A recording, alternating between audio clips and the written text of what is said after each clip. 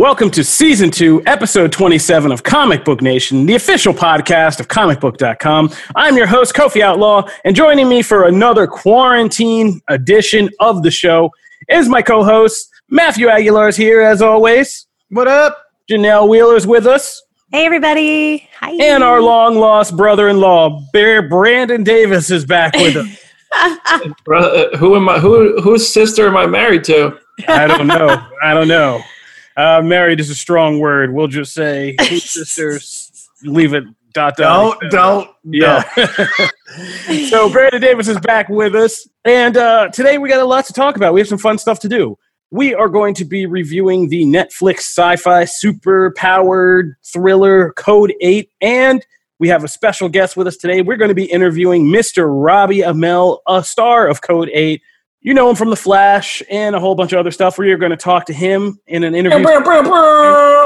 So stick around for that. Or if you don't care about us and you just want the celebrity, you could always hop to the end of the show and get that segment. Aww. But we're going to also review Code 8 amongst us with my fine people here. And we have some other fun stuff to talk about. Thanks to Mr. Brandon Davis over there. We have some new insights into Avengers Endgame to discuss on the anniversary of that epic film's release. So we're going to go take a walk down memory lane real quick about that. We got some new horror-themed things coming to TV, one for the kids and one very much not for the kids. So we're going to talk about that. And if we have some time, some other stuff. Oh, Matt, I didn't put it in the show notes, but I know you like comics and stuff, so we'll let you do your thing too, because, you know. What happens if we hated Code 8 and then Robbie Amell listens to this? Well, we'll just say... How could you hate it? I'm just kidding. We're just going to say we didn't know who that person was. Isolation is causing a lot of people mental illness, and we should all try to be understanding. Like, we have things for this. Don't worry about it. So, right up at the top of the show, today, as we're recording this is National Superhero Day. But as we wrote on comicbook.com, National Superhero Day 2020 definitely means something a little different this year. Because of the coronavirus pandemic, we actually have like real life heroes out here every day. And they're not people. I mean, yes, the healthcare workers, of course, frontline fighters, people holding it down. I got a lot of doctors, nurses, people I grew up with that are now, out there every day and sleeping in separate homes for their families and doing all that to kind of try to battle this thing. So shout out to all of them, but also the people that, we didn't expect to come heroes this year in the middle. We were all worried about big things, but, this has been a stark reminder that people who work at our fast food restaurants, grocery stores, any kind of essential need stores that we're at, people stocking Target shelves, just, doing the small job of keeping society going right now is or like truck drivers, everybody. All these people that we kind of overlook and don't think about and, take for granted as we just come in and go, bread, bleh, in the grocery store every day. Like now, all I got to say is for the rest of the year, even when this thing dies down, like around Christmas time especially, like we should go unspoken that everybody should be tipping these people. If they have a tip jar out, throw some money in there, show some love, show some appreciation. And just say, if you're out there, you'd be surprised how good it is just to say, thank you for being out here. Yep. Mm-hmm. Thank you for my cheeseburger. Thank you. Stuff because, they have to take the same considerations we are, and they're out there handling, God knows how many people a day. So that's National Superhero Day. We're going to keep it real for one moment, but then we're not going to keep it real for too long because this is Comic Book Nation, and, that's not what we're paid for. So let's get back to what we're paid for. So 1 year ago today, it was a very different world for sure. We were all riding a Marvel high as Avengers Endgame hit theaters. We had so many questions we needed answers to. The mysteries were killing us. But then we got a crazy, timey-wimey, big superhero, full-on comic book movie epic. And we just are coming off another high of the quarantine watch party for Avengers Endgame, organized by your kid truly over there, Mr. Brandon Davis. We had a 2-night thing. Applaud that man. Seriously, the light of this time for me has been these watch parties. I've been having such an incredible time. Yeah. Brandon Davis doing something good for the world. I'm as surprised as anybody, but it's a real thing. Like, it's a real thing. It's happening. And you're really making lives better out there, buddy. So, I feel like instead of brother-in-law, you should have said like stepbrother or something. I didn't want to get that close with it. That was a little but I'm just kidding. Even more weird, guys. But seriously, you've done a good job, BD. And so we had Infinity War on Sunday with the writers Christopher Farkas and Stephen McFeely. I always get worried and confuse their names. Like, I feel like it happens every so often. But Marcus and McFeely. Yeah. Did you just keep it safe? You just go Eminem, Marcus and McFeely? Yeah, honestly, when we were swapping emails, like we just like when I was emailing with the Russos, like we just call them Eminem. Literally M symbol N M. Yeah, I mean, that's the way to do it. It's a safe way to do it. But so we had them take over Twitter and kind of take us back through Infinity War. But we had the Russo brothers jump in and do Endgame yesterday, and man, that was epic. Was that planned, or was that kind of like a last minute addition? I don't know what I'm supposed to say. It was planned. Yes, it was. I mean, we planned it. Awesome. We had Marcus and McFeely ready to go a few weeks ago. And then we started talking with the Russos and Disney, and we all just kind of agreed it would be really cool to let the Russos kind of announce that they were going to do Endgame. And so when we had picked the dates, they were super cool to coordinate with us on the dates. And we were like, it'd be awesome if you guys go and announce this kind of thing. So they went in. They kind of watched Infinity War. Like I don't know if they were watching it, but they were present throughout. Like they were kind of commenting on the Marcus and McFeely tweets from the comic book account. And then as soon as that ended, they announced that we were going to do Endgame the next day. And I had kind of let it slip a couple times. Like it was in the LA Times. It was in a couple of videos we did. You just let it slip a couple of times. Well, I didn't know that we were going to have this plan come up. Like when Marcus and McFeely committed, like I was like, I want to tell everybody now. And we had this Nick Floyd, one of our editors, super talented, super nice guy. You all know that. Readers might not. The editors are the unsung heroes. And shout out to Richard, who's recording this right now, and Brian, who's editing it. Nick cut this trailer that we couldn't even release until after Infinity War came out, and it was so cool. And it just killed me to wait. But I was like, you know what? Having the Russos announce this is the right play. It's their movie. Let's do this that way. And then we ended up releasing it anyway. It didn't make much sense because it said 2-night event, but we're halfway through it. But it was really cool. And they shared like awesome stuff that like both parties. I mean, Marcus and McFeely had awesome like news and photos and it like from behind the scenes that they were tweeting from comic book. And then the Russo brothers shared really cool stuff that like, I'm surprised we're still learning so much about these movies because we've already talked about them so much. I always get really excited when VD is like, what? I didn't know that about a tweet or something. That just like gets me super pumped. Well, the two things to me I think were the most exciting. One, obviously, Doctor Strange in the Iron Man armor. Like we saw concept art of that, but they released like an image of it. That image has never been shown by anyone before. And it was just tweeted from @comic book. Like, I don't know. So amazing. Oh my gosh.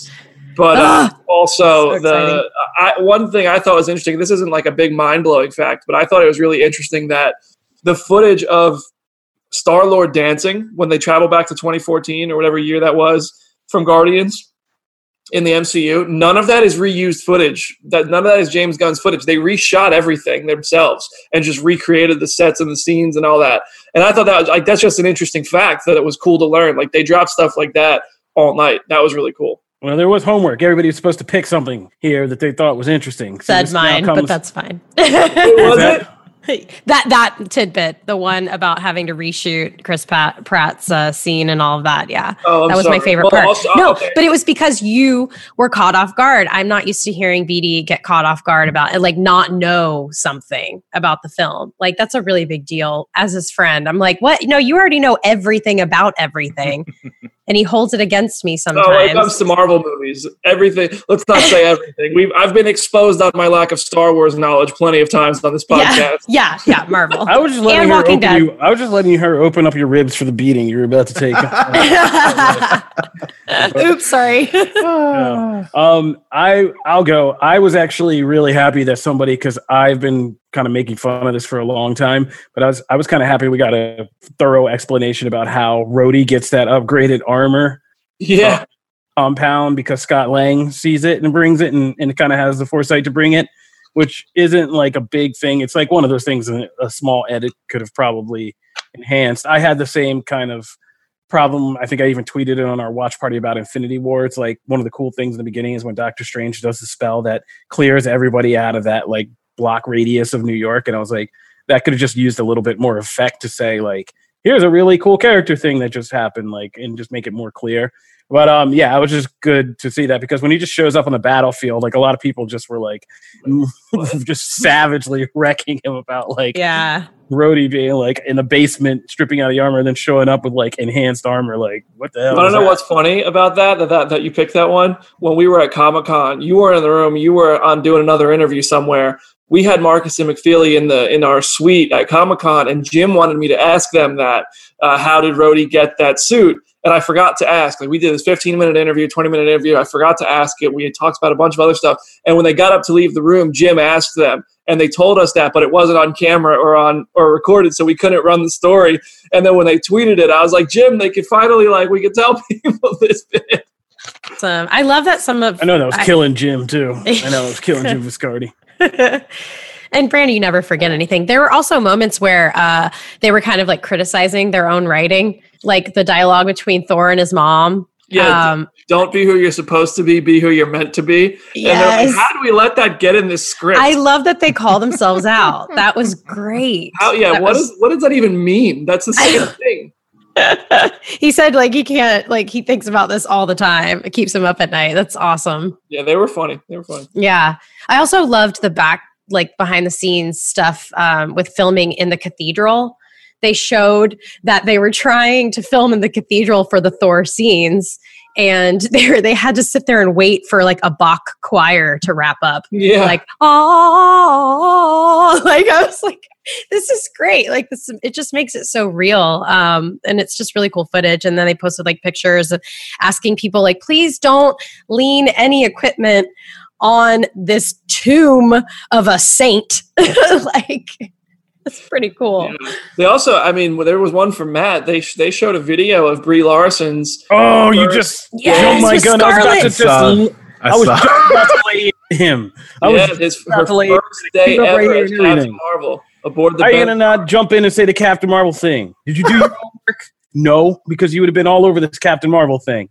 Yes, I did do my homework, actually. I saw that, yes, and that was awesome, actually. And then I also saw their whole thing about, like, why she wasn't, focused on and, like, some of the newer characters and stuff like that. There was a lot of, there was a couple of really good Captain Marvel things. Thank you. I just picked something else. I do my homework for this. That just said deuces to you. I picked something else, mostly just because I thought it was really interesting from like a first like Avengers standpoint. And I'm sure, they've talked about this movie a lot, so I didn't know if it's necessarily new, but I don't remember them ever phrasing it this way. So essentially them explaining why they chose Sam Wilson to be the next Cap as opposed to Bucky. Forever we've, fans, there's a devout following of fans that have wanted Bucky as the next Cap for a long time. And I thought them just coming out and saying like, it's supposed to be the symbol and the status of Captain America is supposed to be about idealizing. I forget exactly how to put it, but essentially like this idealism and being better than you are, being what you could be. And that Bucky doesn't really fit that. He's kind of this whole thing altogether by himself, and Sam fits that more. And I thought that was really interesting. One, because it's true. To be. Being who it's true in the comics as well. But in the comics, he's given a lot more room to grow as a character when he finally does get the shield. But I always actually thought in the books, Sam Wilson's run as Captain America is way more interesting, just from a conceptual level, as well as just the character and the times he finds himself in and things like that, than Bucky. Bucky made the most sense just from a purely like legacy standpoint, but Sam's is really interesting. So I was actually really surprised when they made that move in the movie, and happy at the same time, because I think it makes for a way more interesting series and movie if he's Cap and not Bucky. So it was cool that they broke that down. The other thing was that just from the whole first Avengers scene in the movie weren't there in the original draft. I thought that was really interesting, since that forms Can you imagine the movie without that? That forms that's such crazy. A time heist stuff. Yeah. Crazy. Like that's such a significant chunk of that act.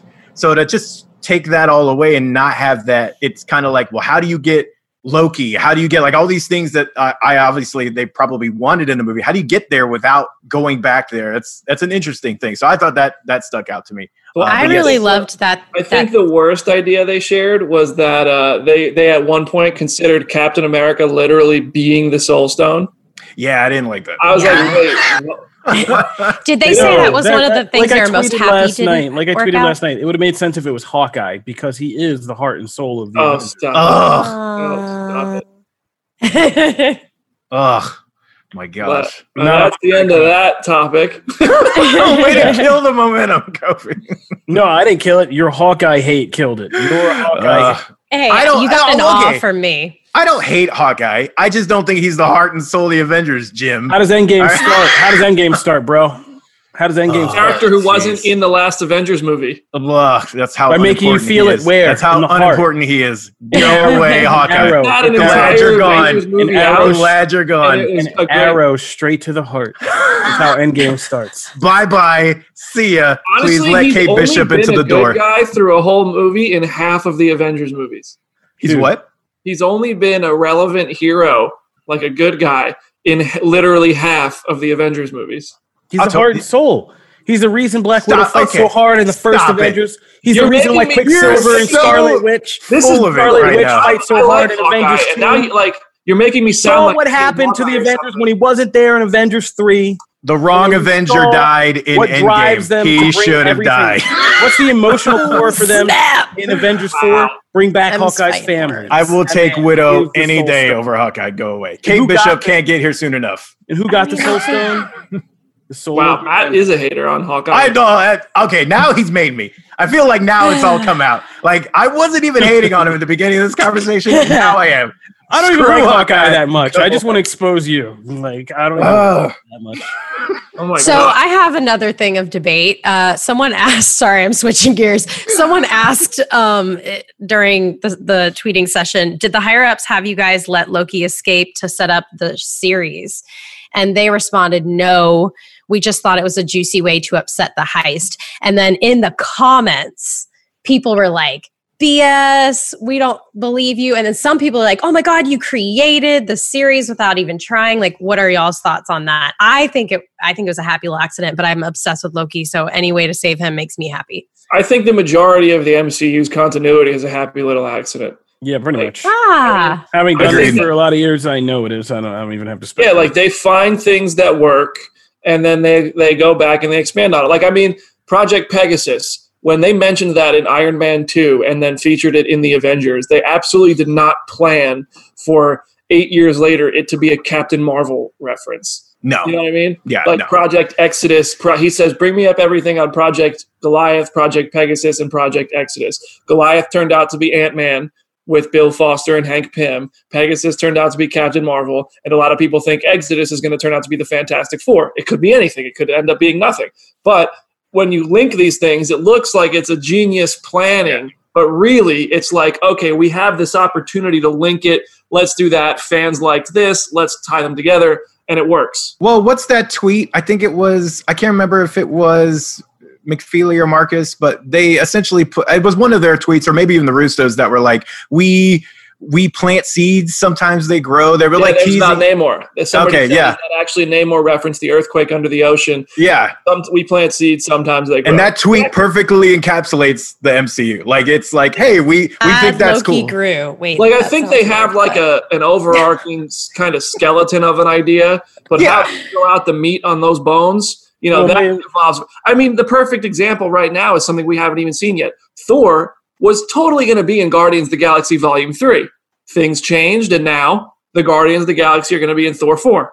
And then going to adapt and change it. If you know anything about the history of how this all went, like they learned in Phase 1, through much trial and much error, getting into Phase 2, that you can't be too rigid with the plan. Like, you have to adjust for what, like, because you might want to say, like, Thor is the most important person in the storyline, but if audiences around the world are like, who's this Captain America guy? I love him. It's time to put like some emphasis behind Captain America in like, the ebb and flow of it. So has been really good about that, and I wish DC would get better at that with their movies. God. Oh, geez, I'm not touching just with their movies. Like, I'm not touching it.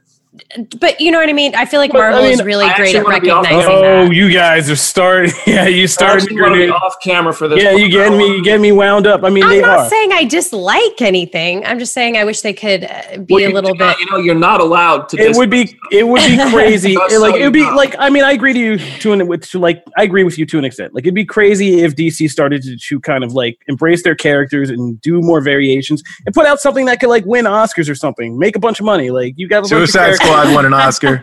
So did Joker, won multiple Golden Globes and Oscars, and is the most profitable comic book movie of all time. So they're learning a few things. That's pretty amazing. Yeah, yep. They're learning a few things. Touche. But enough with, we're going to shut the door on DC hate and bring it back. No, I don't hate DC. Joker's my favorite. DC fans think that Brandon Janelle Wheeler. R.I.P. Janelle Wheeler. Oh, no. Brandon knows this from experience. Yeah. Bringing it back around to Marvel. So I said I liked Justice League. And he still got liked it, too. Those are like the opposite problems. Wow. We're just going across the spectrum really fast here. You guys ever actually been successful on like a seesaw? Like it's good. Here. Nope. I never had anyone to seesaw with me. Sad. Only child problems. Oh my God. So sad. What is the next topic, Kofi? The next topic I was just trying to say is let's close it out by saying we just did quarantine watch party for Endgame. Was there anything last night watching through that really kind of just struck a chord with you guys and maybe just seeing it again or just seeing it again with the whole kind of crowd at a distance effect? Was there anything that jumped out at you as new or heartfelt or something just 1 year later? You want me to go first? Sure. After beginning my comic journey with Doctor Strange, my love for him has grown exponentially. And yes. the on your left moment with all of the beautiful portals coming through, just it made me cry this time. When that happened, my crying started in a different area, but because of I'm crazy about Doctor Strange even more now. And it just made the experience of watching Endgame even better. And honestly, Infinity War too, because he has a bigger role in Infinity War. Yeah. Matt? I will say, I think I was not a big fan of when Thor and Rocket Raccoon go back to Asgard. Like there's a cool moment in there, but like it didn't hit me like it hit other people. And I was always like, well, they could have gotten rid of that and it'd been fine. It would have been okay. And I think I actually appreciated that more watching it with other people who really like, there was a lot of people reacting to that sequence and that kind of bled over to me. Like I was like, okay, like I liked it more. Like it's still not my favorite part of Endgame, but I appreciated that whole sequence way more than I did before. So I will give the crowd that because that very much won me over. BD. I'll make all the Black Widow jokes I want on Twitter. However, I think Black Widow should have got a funeral. I think she should have got recognized. They really, I remember watching the movie for the first time, and I didn't take it seriously because I was like, well, okay, she died, but, everybody's coming back. And then we get the all-female Avengers sequence without Black Widow, and then a Tony Stark funeral, and it just feels kind of disrespectful. I'll joke all day about Black Widow. My heart dropped. This scene landed. I'll joke about it, but she did deserve a bit more recognition in a moment of recognition. So that's my takeaway. But also, I did want to shout out that this Thursday, the keys to Quarantine Watch Party are being handed out again. Matt took the keys. He had a Witcher party. He gave the car back in fine shape. He put a few miles on it, added value, not like a real car. This car gains value. And then the keys now are going to Adam Barnhart, who got Vincent D'Onofrio and several others to do episode 304 of Daredevil on Thursday at 9 p.m. So you just go on Netflix, queue up episode 304, and then you just press play at 9 p.m. Eastern time, and you tweet along with there's 7 people from Daredevil doing it. Unfortunately, Charlie Cox is not on Twitter, but there might be a surprise with that in a way. So, that's a cool thing coming up as well. Yep, we were going to hype that, but let's start now. For me, Endgame, just to close out this very long argumentative segment, I think what kind of stuck out to me, and it's not just watching it last night, but I've really been watching a lot of that video of the crowd kind of going nuts. That one video that really went viral. That's a good video. It's a very good video to watch right now because, things are dark, and it is a very inspiring video. And one thing I think I took away more so is, if you ever wonder like why people are like always arguing about like diversity in movies and like superheroes and stuff and why that's important, I think the thing that really struck me about Endgame, it was just hearing the amount of people cheer for like Black Panther when he comes out of that portal, and people of just like all kinds losing their minds for like a Black character that was amazing to me, and like just what they had accomplished with that movie in that moment. And then the A-Force moment, and like why so many ladies love that moment, and just all of that. Those moments in the big fight like really kind of stood out to me, as did right now just Cap with on the left, as you say, because when we need to help each other and do so much these days, and we're like relying on each other to kind of get through these times, that moment really sticks out when you feel like, yes, there could be somebody on your left to help you out. I think that Russo's just nailed that perfectly, and that's going to go down, as one of the most iconic kind of like big move me moments that you'll see replayed in all those freaking montages that come down the line for like cinema and all that stuff. But yeah, that's great stuff. And that whole end battle was the culmination of a lot, as we've been rewatching these movies recently. Pretty spectacular. So I want to, with your comment on Black Panther, I think it's really cool to point out that like in this movie, like which this Infinity Saga began before a lot of this recognition of diversity in movies began, and it was only 12 years ago this franchise started. But this movie that kind of starts with 3 white dudes fighting the big villain, and the next time we get a culmination like this, it's going to be way more diverse for that. Like whatever the new Trinity is, like you're going to have Black Panther and Captain Marvel and other people, and we're all going to be cheering for everybody. And I think Marvel's really doing a cool, man. Now we need a Spanish hero. We just need a Spanish hero to make that nice Trinity. Who do you want? A little Asian hero. We do, bro. We need to mix it up. Yeah. Show Luis his respect, bro. Hey, all right. I want a superhero. You don't like the 3 wombats? No. I want a superhero. And I'm just putting that out there. Nova be a great thing. Sam Alexander. Yeah, man. Just saying. Did you just tell Robbie Amell he could be? I did. I'm saying you could be. I said there's also Richard Rider. Listen to a Robbie Amell interview for a classic gas up, maneuver by Matthew Aguilar. I think Sam Alexander is the way they're going to go, because it is a really good opportunity to introduce the first Hispanic hero to the Marvel Universe. Yeah, no, I mean, we've all been on the same page about this. In case you guys are just now catching up with us, what we want to see is kind of like a mentoring Richard Rider, Sam Alexander kind of combination story. Just mix it up. Let Richard Rider be his dad. Yeah, that's what we said. I mean, that's the great hook. That'd be great. Yeah, have him be. But give me my Richard Rider story, you sons. Yeah, exactly. We need all that. I mean, that's how it has to begin. Wasn't that you who wrote that? How it has to begin? The Nova. Well, they already teed it. First of all, the fact that they cut. You got me on my Nova horse now. They cut him from Guardians of the Galaxy after putting him in the script. Okay, fine. Then they put him in a draft of Infinity War, where straight up out of Avengers vs. X-Men comic, he comes crashing into Earth to warn everybody, just like Sam Alexander did. But it's Richard Rider saying Thanos is coming because Thanos just destroyed Xandar. It makes perfect sense. It would have been awesome, and they cut that too. So, even though that comic sucks. That's the only good part. That's the only good part of that comic. That comic is terrible. That part wasn't even that great. I'm just a Nova fan, so I don't care. But that comic did suck. Nova didn't even play a part after that. He just kind of went back to his. All right. We're getting off topic. Let's move on. We're going to talk real quick because we have some new horror stuff coming. As I said, we got a new horror series coming for the young ones, and a new horror series coming for the old ones. The young ones are a Goosebump live action TV series is in the works from Sony Pictures and Scholastic Entertainment. And if you know anything, Goosebumps, of course, is the YA horror series that was real popular in the 90s. It even has a few TV iterations that, in the 90s, it had its own TV series that became really popular into the 2000s. But it kind of died off, but then it had a resurgence. In a couple years back, there were the Goosebumps movies that came out, and they did all right. But this sounds like we're getting back to the kind of the classic series, and this is kind of a good, like they're bringing back the Are You Afraid of the Dark limited series. They did, and now they're doing Goosebumps. So I thought this is about the kind of amount of scary that Matt can handle. Wow. So I thought he would be. That's hurtful. That was hurtful. Can I just say that I'm excited for this, by the way, as a big fan of the 90s live action show on Fox.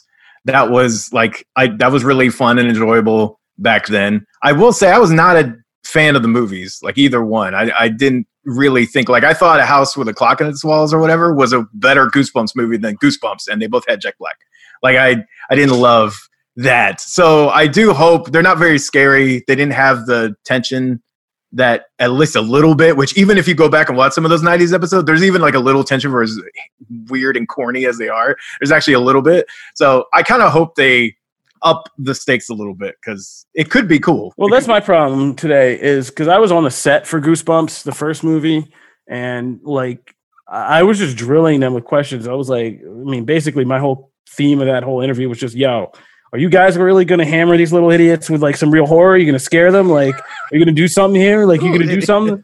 And they're like, well, we're trying to find a balance. And I was just like, that sounds coward. That just sounds it sounds like it came out, right? It was very generic. I didn't think about that. Man, you got to scare them. And they're just like, well, kids can't be upset these days. They need their safe spaces. I'm like, you need to freak these little losers out. When I was a little kid and I was reading those books, I was petrified, but it was I kept wanting, it's where I became a masochist, because I hated reading them because they scared me so much, but I couldn't stop. I read every single Goosebumps book. I had the entire collection. I actually never watched the TV show. I just love the books. So I'm always looking for some kind of feeling that I get, or feeling that I got when I was reading the books. Well, I'm a product of the Coke-fueled 80s. So, I grew up reading, Goosebumps. I had to read Choose Your Own Adventures, where your choices in reading made you die. You died often. It was because of your stupid choices. Yes. And, I will give kudos to Are You Afraid of the Dark? I feel like they got the formula way, that's a lot closer to what those that were. Show freaked you I out. watched that show as a kid, and yes, it messed with me. I actually couldn't watch it at night. Yeah, and the reboot's good. Behind my ears and stuff now, Anyway, so Goosebumps is coming back. Let's talk about what's going on the adult side. So HBO is making who knew? HBO is making a Hellraiser TV series based on the Hellraiser mythology, and they've tapped director David Gordon Green, who did the recent Halloween kind of reboot, to do helm the pilot and do other episodes to kind of oversee the first season. We got the guy from Battlestar Galactica and Daredevil, Mark Verheiden, and Michael Dougherty, who did X-Men United and Godzilla, King of the Monsters, and Trick or Treat. So it's going to be a loose continuation of the original mythology of the films, and which were inspired by Clive Barker's novella, and kind of made this race called the Cenobites, and their iconic representative Mr. Pinhead, and so basically, if you don't know anything about Hellraiser, because a lot of people know the iconography of Hellraiser, they know the dude with all the pins in his head, right? Yes, that's what I know. They don't actually being a Blockbuster and wanting to rent that movie, and my parents were like, absolutely not. But I just liked the cover. Right, your parents were, because even I was permitted to see some messed up stuff as a kid, but Hellraiser is it's pretty intense. Basically, it's about these beings who come from another dimension, and they access their dimension through this puzzle box that if idiot humans open, it kind of lets them out. And basically they take you to this kind of dimension that's basically hell, where you are tortured in increasingly sadistic and masochistic ways. And that's how people get killed.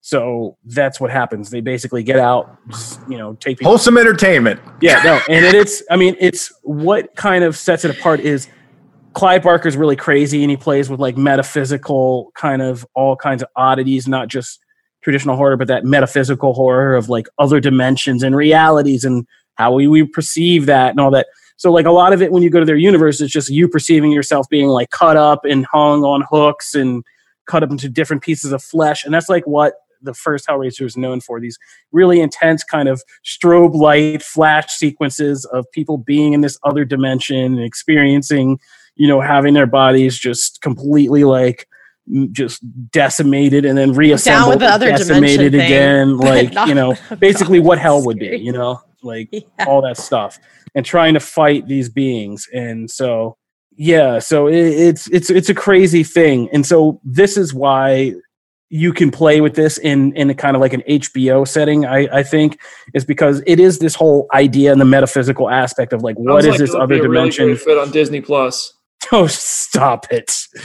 But like, what is this other dimension? And the visuals you can do by kind of imagining this horrific other dimension, even if it's not the 80s kind of weird strobe, kind of German techno rock like thing they had going on there. But you could play with like this whole idea of what this other dimension is and what these kind of horrific visions or nightmares or experiences that people get put through are. So I'm kind of interested to see what they do with that, because that is kind of the opening, and that's why it would make sense on HBO. It's, you can get kind of really artistic with your torture, I guess. And so that should be the tagline. Yeah. That should be it's a tagline for this show. And as my host, it's on my hosting resume. Like, get artistic. Kofi, get artistic with your torture. So I don't think we have, as always, we don't really have a firm timeline for any of this, for either of these shows, because, we don't know when we're out of the house. So we'll stay tuned on that. Alrighty then. So when we come back, we're going to get into our deep dive. And today we're going to talk real quick about the movie Code 8, which is on Netflix now, before we then throw to our interview with the star of the film, Robbie Amell. So stay tuned for all of that.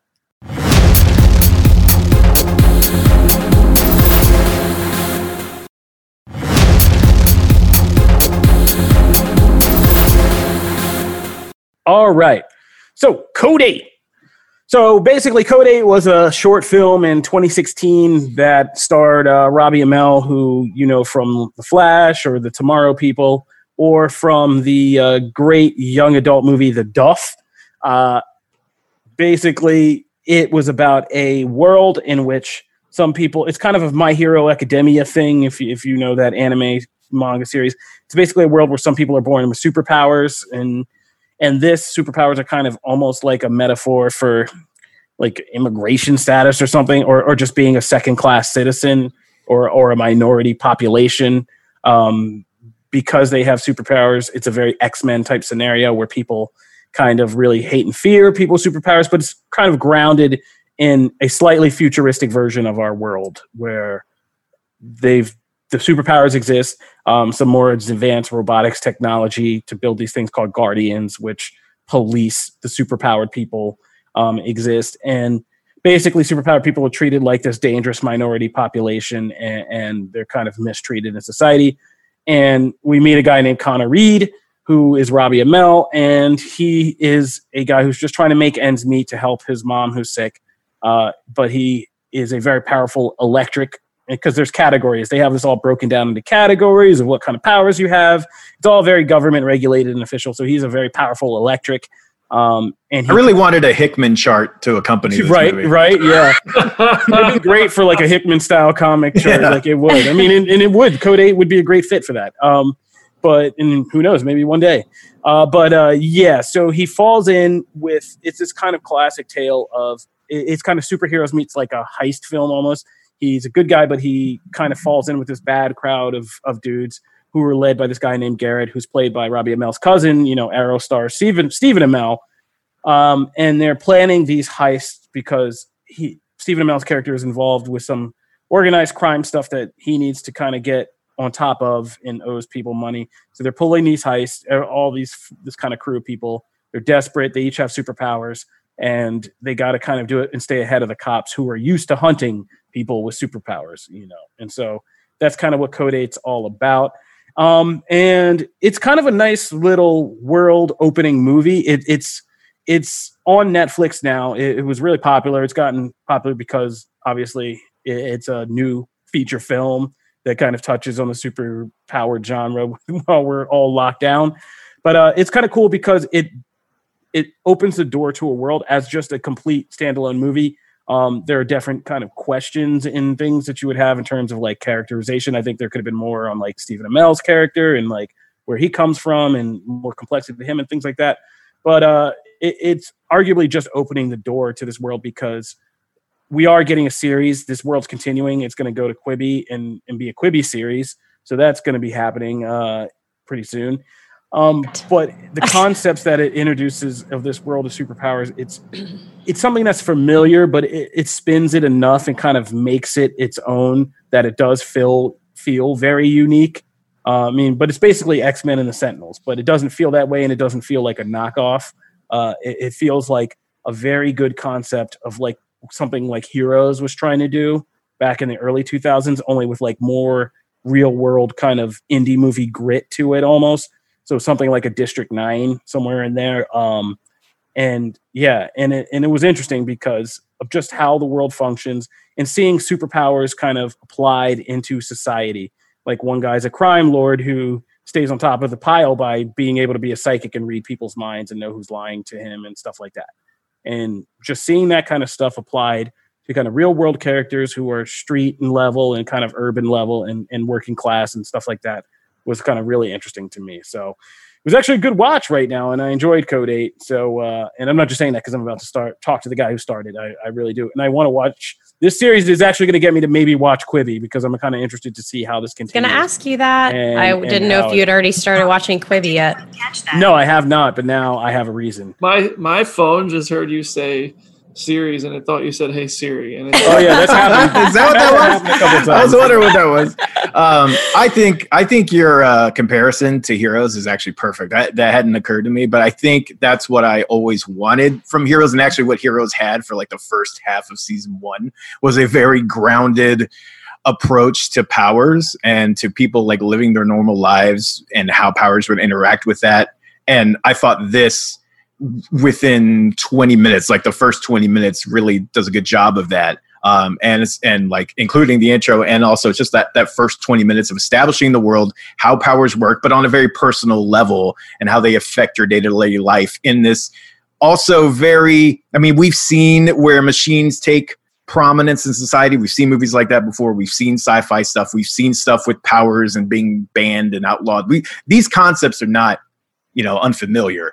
But I thought it did a really good job of just like twisting those concepts just enough in a, left or right direction to make it feel different. And when it was coupled with the very personal, grounded story of, essentially a mother and her son, and then just stakes and the effect of like what you would do for someone, the links you and would like weirdly enough, we never seen like a crime heist thriller that takes superpowers and like not like this, like the way it breaks down like how each person's role in a very short amount of time too. It's not like it goes through this giant Ocean's 12 sequence of establishing who these people are. You get introduced to some of them very quick and you don't even know what they do. And then it shows you, and it just all fits because you get to know him. Like there's the guy, the guy who can't talk is hilarious. But again, he doesn't say a word.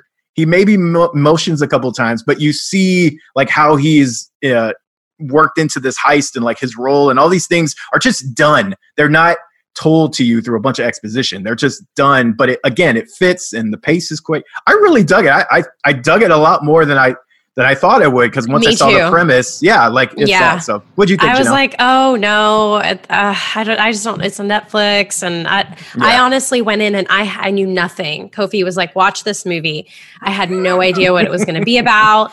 No context whatsoever. Be careful with advice like that from Kofi.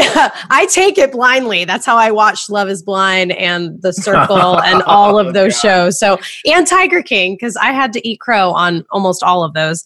Kofi's pretty good about that. But as soon as I started it, I actually rewound the beginning because there was like construction outside and I was so into it right away with all of the kind of background dialogue and explaining the rift between people with powers and not, and how it had developed from, they used to work in factories and help support society. And then they were all laid off and made kind of useless to the community and to, the regular people, I guess, because that they started developing machinery that could take their place. I mean, you got all of that in the first like opening scene, like the opening credits, which was really great. And it was just really easy to watch. And you weren't sitting there wondering what was going on. It was very clear, and I knew the storyline, but it wasn't predictable in a non-engaging way. So I really appreciate it. I liked the movie. It was a nice change of pace, because I've been watching Indiana Jones. Oh, that's right. Yeah. So I really liked it. It was relevant and cool and superheroes, but also political. And I thought it was good. I liked it all. Yeah, I thought it was pretty good. Brandon hated it. No, I liked it. I watched it over the course of 3 nights. I watched it 40 minutes at a time, and I would kind of fall asleep and wake up, watch the next day. But I came back and I was like, I want to watch the rest of that movie. I think it, like you said, the thing how it showed you and didn't tell you, I really appreciated that. I think it could have benefited from stronger character writing. It just felt I know this was a project really important to Stephen Amell from the crowdfunding to release. I know this was something really cool for him, and it felt like a cool way for him to flex a different muscle than Arrow. I mean, he was very different. He got to curse, he got to do a bunch of stuff that Oliver Queen wouldn't necessarily do, but at times he would, but we wouldn't agree with it if he did. And so it felt like that was kind of what this became a vehicle for. But Robbie Amell did a great job. I would have loved to see a little bit more. I don't know how to put a little nuance to that relationship with his mom. I thought that was really cool. And I would have liked to see more from Amell's character, just on a character standpoint, on a reason to be invested or not in him. But he played that mysterious kind of jerk. Can you trust him or not? And it ended up being pretty cool. And he ended up being kind of a good guy in the end. There were really cool action sequences, though. And the stuff they did with the powers, especially the moment where the guy who can't talk gets pulled back because he's getting shot at. I thought that was really cool. Clever. That was probably one of the highlights of the movie for me. And that whole sequence ended up being really shocking. But it was cool. And I was wondering how they were going to write themselves out of the corner of Robbie Amell having to either be the bad guy to save his mom or say goodbye to his mom, but still be a good person. And they did that well enough. I thought it was good. I give it a 7 out of 10. I liked it. Well, you're going to get to see more about Stephen Amell's character, because Robbie Amell tells us some interesting things about where the Quibi Code 8 series will pick up, because it's the same characters. Both Amells are in it, and it's just a direct sequel. So it's continuing this story, and there's some interesting insights we get about how that picks up. What's that? I don't think so yet. I don't know. I'm not an expert on Quibi. What's that? I thought it was paid. I don't know. I have no idea. Quibi it's a paid service, but they're doing a free 90-day trial. So there you go. Boom. You get hooked a lot 90 days is a ton. Yeah. So it's a fair try. So when Code 8 hits, I think I'm going to do it, because I do want to see how this world goes. But that's my throw. Till now I got to throw, because we are going to get out of here and go talk to Robbie Amell about Code 8, about the Quibi series, and about a whole bunch more. So be sure to stick around and listen to that segment, because it's coming up next. Okay, thank you for sticking with us on Comic Book Nation. We've just been talking about the hit Netflix film Code 8. And with us now is the star of Code 8, and you know him from The Flash, and you know him from Tomorrow People, and you know him from The Duff. It's Mr. Robbie Amell is here with us. Thank you for joining us. Thank you for taking some time out from... I know even though things might be on lockdown, they're still busy. So thank you for, again, coming on Comic Book Nation and talking with us. Thanks for having me. I'm happy to be here. So you're not even a stranger to these parts on comicbook.com. We've talked to you before. We talked to you about Code 8 at the end of last year. And we wanted to start by just kind of checking in with you, because things have been happening. This movie has come out. It's caught on. It's become a hit. You now have a kind of spin-off series that's taking place and kind of developing over at Quibi. And so we wanted to start off and just kind of getting an update from you about where you are now with the kind of Code 8 spinoff, the Quibi kind of expansion of the movie's concept. I know things are kind of hectic right now, obviously, given circumstances. So where is that project standing right about now? We're still in pre-production. Essentially with Quibi, it's 12 10-minute episodes. So essentially it's a 2-hour movie cut into 12 parts. So we're about halfway through the scripts. Jeff Chan and Chris Pare, who wrote the movie, are working with a couple more writers on the Quibi side. It'll take place about 5 years after the movie ends.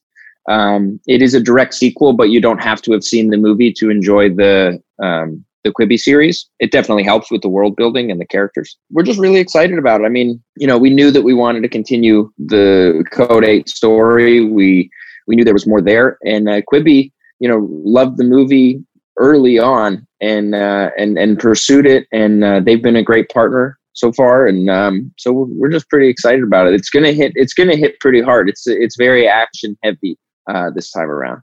This was one of the interesting things we really were excited to kind of have you on about, because you are kind of one of our first big insights into what Quibi is all about and what it's like developing content for that platform. Because for people who are still learning, Quibi is kind of a streaming service that's designed for kind of cellular or mobile viewing, 10-minute episodes, as you said.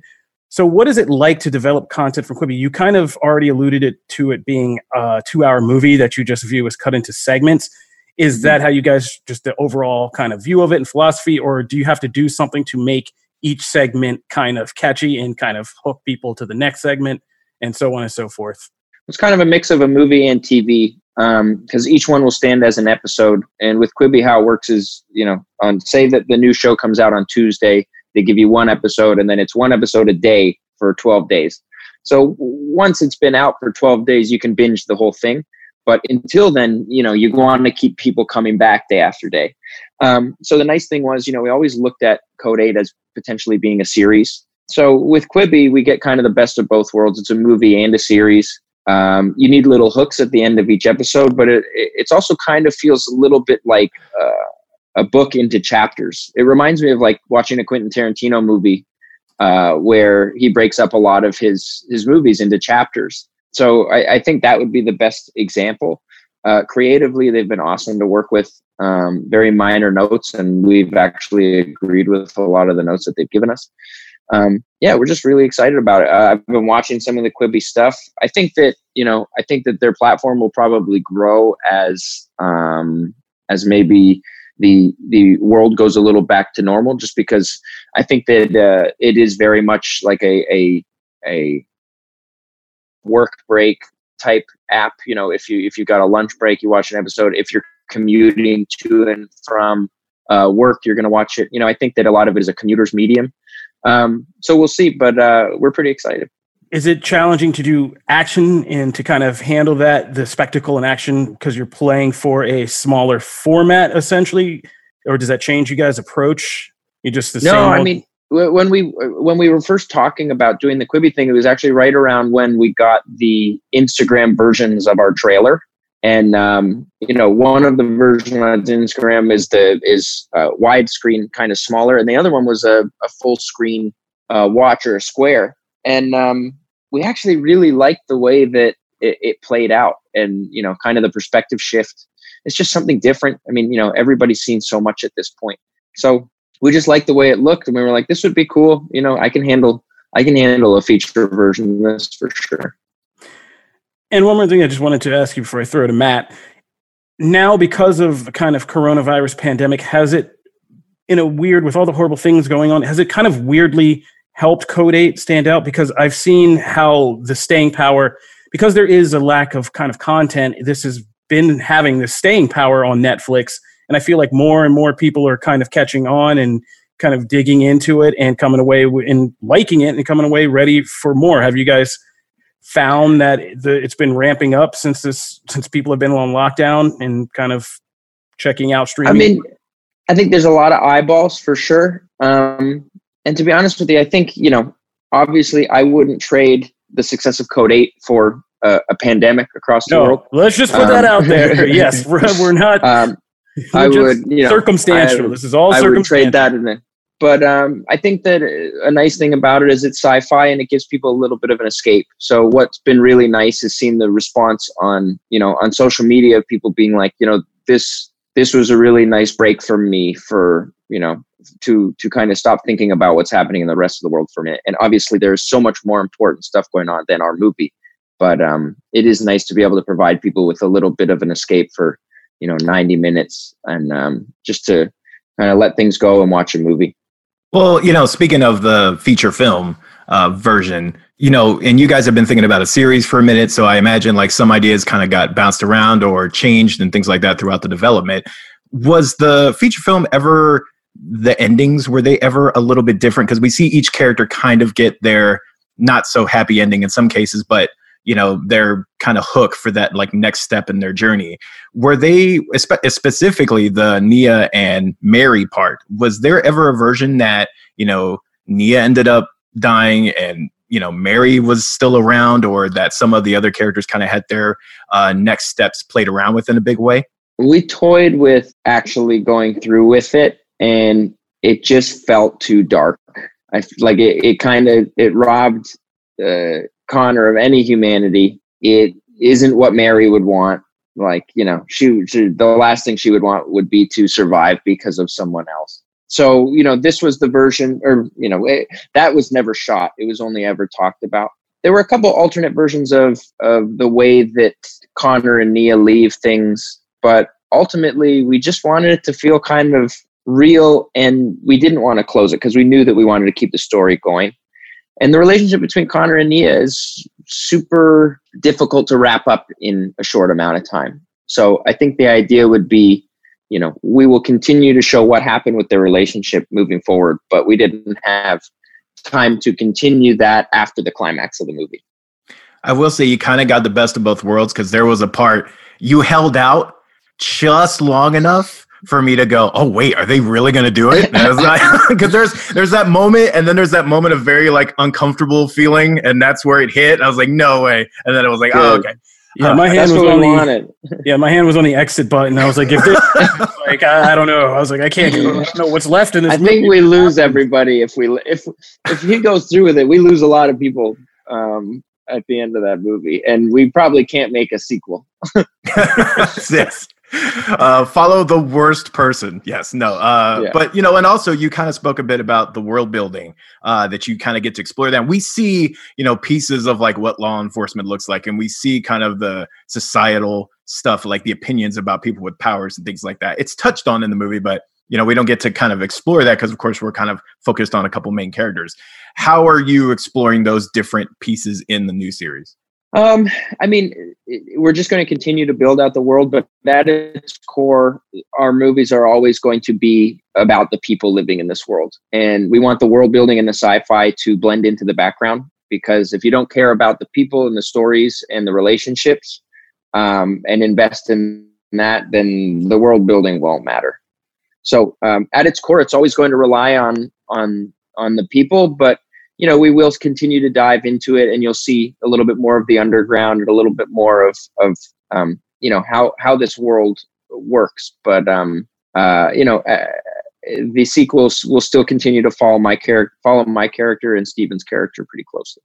Speaking of you guys, how was it kind of, because you guys are cousins, I mean, you're family, how was it kind of playing out the dynamic between Garrett and yourself in the movie when you guys, because he is kind of a hard ass towards you? Did it ever drum up any kind of old family rivalries when you guys were just playing that out? No, I mean, we're super competitive as is, but that's never changed. But the cool thing was we had never really worked together. Like, we had a small bit on The Flash as Firestorm and Arrow, but we never even talked. So the cool thing was we didn't shoot in chronological order, but mine and Steven's scenes, the first few days we had together actually were early scenes on together, or early scenes for Connor and Garrett. So we got to feel each other out as actors on screen, which actually worked for the progression of our characters. Cause, you know, that's a weirder thing for us than, you know, the bond that Garrett and Connor develop throughout the movie, and where they become almost, you know, friends, like a mentor-mentee relationship. That's easier for us to play because, you know, we're family. So it was actually kind of nice that we just had that little bit of unfamiliarity at the beginning. And this was Code 8. What's really interesting is last time you kind of talked with us, we were just talking about the whole journey that it took for this film. It started out as a short. You co-financed this thing. It got a lot of popularity on social media boards. So this was like a big return for you, albeit with some kind of switches and changes to the original premise. Characters obviously were switched, roles were switched around for some actors. So kind of following that thread, we'd be remiss if we didn't kind of ask you, we are comicbook.com, if you can make this kind of return, like what other big returns? I know you have a lot of fans over in the DC universe because you were one half of Firestorm. And I know we were missing you during things like Crisis, but where would you like, if you kind of had more the options, where would you like to come back? Because DC, the TV universe, everything about it's kind of changing right now with everything coming with HBO Max and DC Universe and those series, plus the Arrowverse. You know, Steven's kind of retired and left that mantle open. Where would you like to get back in if you could? Would you go back into the Arrowverse? Would you do something like the DC movie side? Where would you like to kind of fit in? Do you have any favorite characters, stuff like that? Yeah, I mean, I have I don't discriminate against what superhero I would like to play. Part of which because like Guardians of the Galaxy came out, and I was not familiar with the Guardians of the Galaxy, and I loved the movie, and I thought Chris Pratt was fantastic. You know, I didn't know the story of Thor Ragnarok at all, and it's my favorite Marvel movie. DC, I'm a little more familiar with, but you know, I'm sure there are a ton of characters that they're going to end up making that I'm not familiar with. So, you know, ultimately, I think just working with great people would be ideal. I would always go back to the Flash. With that, it's a little more difficult because it's not fair to not be there and then come in and try and be, you know, a main character. So it's fun to be able to come in and cameo, but they have so many characters that are due their time that you never want to be the guy that's coming in and stealing anything away. With that being said, I love all those people. It would be great to work with Danielle some more and Brant and that whole cast. So, you know, it would be fun to go back. I'll never say never when they call. If I'm available, I'll go. But yeah, I mean, it would be great. They're doing a Green Lantern show on HBO Max, which sounds really cool. You know, it feels like they're going to reboot the DC film universe because I don't know. Rumor has it Henry Cavill's done, and who knows what's going to happen with Flash. Like, you know, it's one of those things where so many things are up in the air, especially with this pandemic. You don't know when things are going to go back to filming. So, you know, I don't know. I'm just keeping my ears and eyes open for something. Well, cool. We got to throw some fuel on this fire because you did say you had a fondness for several Marvel movies. So if you had to hop the fence and go to the other side, are there any favorite Marvel characters you haven't seen on screen yet that you would throw your hat in the ring for? I mean, it's like I said, you know, I'm sure there's some that I'm not familiar with that I think would be awesome. Just like, you know, whatever the next Guardians of the Galaxy is, that would be really cool. I really like the idea of Marvel, you know, doing their version of the X-Men. So someone in the X-Men would be awesome. They're going to reboot Fantastic Four, something, you know, there's so many possibilities that any of them would be cool. I will say Green Lantern, Kyle Rayner, just throwing that out there. I think Robbie would make a really great Rayner. Don't try to push your Kyle Rayner objective on Robbie, man. We got to let him choose. What would you be? Would you be a Hal Jordan? Would you be a Kyle Rayner, Guy Gardner? What do you see yourself as? Whichever one they're making. Boom. That's a great question. Great answer. Expert answer right there. Yes. Oh, yes. Final questions, Matt. Did you have anything? No, other than saying that as for Marvel, I plant seeds. Like that's just what I do. I just throw the ideas out there. That's a nice way of saying instantly. I just throw ideas out there. I think Robbie would make a great Nova as well. I'm just throwing that one out there. So if they make one, you know, he can has that answer. We'll take that same answer. We'll put Marvel in space of the DC and done. It's done.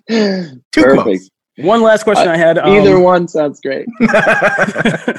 One last question I had, which has been kind of interesting. I'm a big Star Trek fan and things like that, is now that because Code 8 is still very much a science fiction heavy thing, has this pandemic kind of now made you guys do any narrative switches yet, or kind of consider things that you now have to kind of implement into a sci-fi world? Because I know this is going to be this is going to be a question for all sci-fi for going forward. I'm just kind of wondering, since you guys are going to become some of the first out of the gate, how are you looking at that? I mean, I think, you know, Code 8 takes place in Lincoln City. It's kind of it's an alternate universe. We wanted to ground it in reality, but it's not, you know, it's not necessarily our reality. So I don't think we're going to try and lean too much into that. I think another thing is, we don't want to, if people are going to use it as an escape, we don't want to, bring them right back. Kind of keep reminding people about it. But the other side of it is, we don't know how prevalent this is going to be in our society moving forward. Like how much of our reality right now is going to be our reality in 6 months, in 9 months, in a year, in 2 years.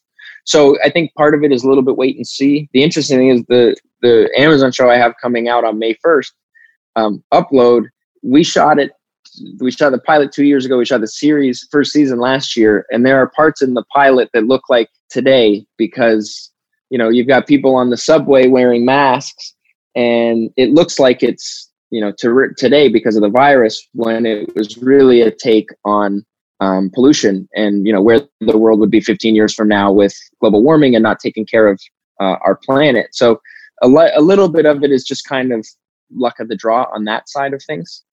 But I think it's difficult, if you're going to do something that's grounded in the real world, it's definitely going to be something you have to address and think about. All right. Well, that's it for me. Matt, if you have anything else? No, I stand by my picks, and I really enjoyed Code 8, by the way. Also, I will say, Code 8 has one of the coolest intros. I'm going to give props to like the the team who assembled the intro. I thought as far as world building, I actually thought that was like one of the like most condensed and perfect ways to like get across what the world is like, what it is to like live in this place and see like how powers were treated over time in a very short amount of time. So props. I just want to I'm really glad you said that. When our first test screening, we didn't have that. And there were so many questions at the end of the movie that, Jeff, who directed the movie, fought it for a long time. And after that test screening, he was like, we got to do this. And, it was actually the team that did all of the drone POV of like the HUD systems and stuff. They were like, give us a shot at the opening title sequence. We think we can do something cool. And they crushed it. They absolutely nailed it. I think it really set, like you said, it sets the tone and builds the world. And that way, once you meet, Connor and Mary at the beginning, you feel like you're in, which is so important in our world. Absolutely. So yes. Oh my gosh. Yeah. I can't imagine it without the intro. Cool. So I'll tell them. Thank you, man. That's really cool. All right. This has been our chat with Robbie Amell, star of Code 8, the upcoming series Upload, and hopefully many other things and Green Lantern related things. Yeah. You heard it here first. Thank you again for stopping by Comic Book Nation, Robbie, and we hope to talk to you again in the future. All right, so you got there. That was me and Matt talking to Robbie Amell. We want to thank him for coming on Comic Book Nation. If you guys haven't, go on Netflix, check out Code 8. If it sounds interesting to you, keep your eye out for the series. Coming to Quibi. Maybe when we get back out in the world, as we were talking about, it'll be more fitting. But it's interesting to hear that maybe they're going to cut these all together into like one big cut when like a whole season airs. So keep your eyes out for that too, because Code 8 will continue if you are enjoying it. That'll do it for this episode of Comic Book Nation. I want to thank everybody who came on, Mr. Brandon Davis from taking time out from his world-famous parties to join us, the little people again. Janelle Wheeler, Matt Aguilar, because they're paid to be here. And Mr. Robbie Amell for coming on and talking with us. I'm not doing this out of the goodness of my heart. We're just giving your thing a platform. Don't get too crazy. Like we're giving your thing a platform. Don't get crazy. All right, so that'll do it for this episode of Comic Book Nation. If you're just now getting into the show during this quarantine season, you can find new episodes every Wednesday and Friday on comicbook.com, where you can subscribe to our RSS feed to get regular updates about the show, or we're on your favorite podcast listening platforms. That includes iTunes, iHeartRadio, Google Podcasts, Google Playlists, Stitcher, and Spotify. You can find videos of the show on the comicbook.com YouTube page, where BD is also throwing up some new stuff up there on that old YouTubes. So check that out too. We got second printing. We got Talk Shop on Instagram he's doing. We got a lot going on. I played the Predator game on Tuesday, and that game sucks. Oh yeah, that yeah. Oh, we should play. You gotta get on that Animal Crossing grind. Stop derailing my outro. This is. Hey, you're talking about our content. I'm letting them know. Animal Crossing. Animal Crossing. There you go. So that's all the things we got going on comicbook.com. Like we said, Daredevil, Quarantine Watch Party, Season 3, episode 4 with Vincent D'Onofrio and other cast members coming up. By the time you hear this, you'll be just in enough time to get set to watch with us. So be sure to tune into that this Thursday. Yeah, we got a lot going on over here at Comic Book, but be sure to catch us on Comic Book Nation. And if you're just getting the show and you like it, go on iTunes, leave us a 5-star review, because as soon as we are back in this office, we are going to send you guys some t-shirts for your 5-star reviews. So get ready for all of that. 2029. Stop it. That'll do it for this episode. I want to thank everybody again. If you want to talk to any of us, you can talk to us at the hashtag Comic Book Nation. You can find me at Kofi Outlaw. You can find me at Janelle Wheeler on Twitch and all the socials. You can hit me up at Matt Aguilar CB. And you can find me at Brandon Davis BD. Here you go. Thank you for tuning in. See you guys next time. This is Comic Book Nation. We out. Deuces.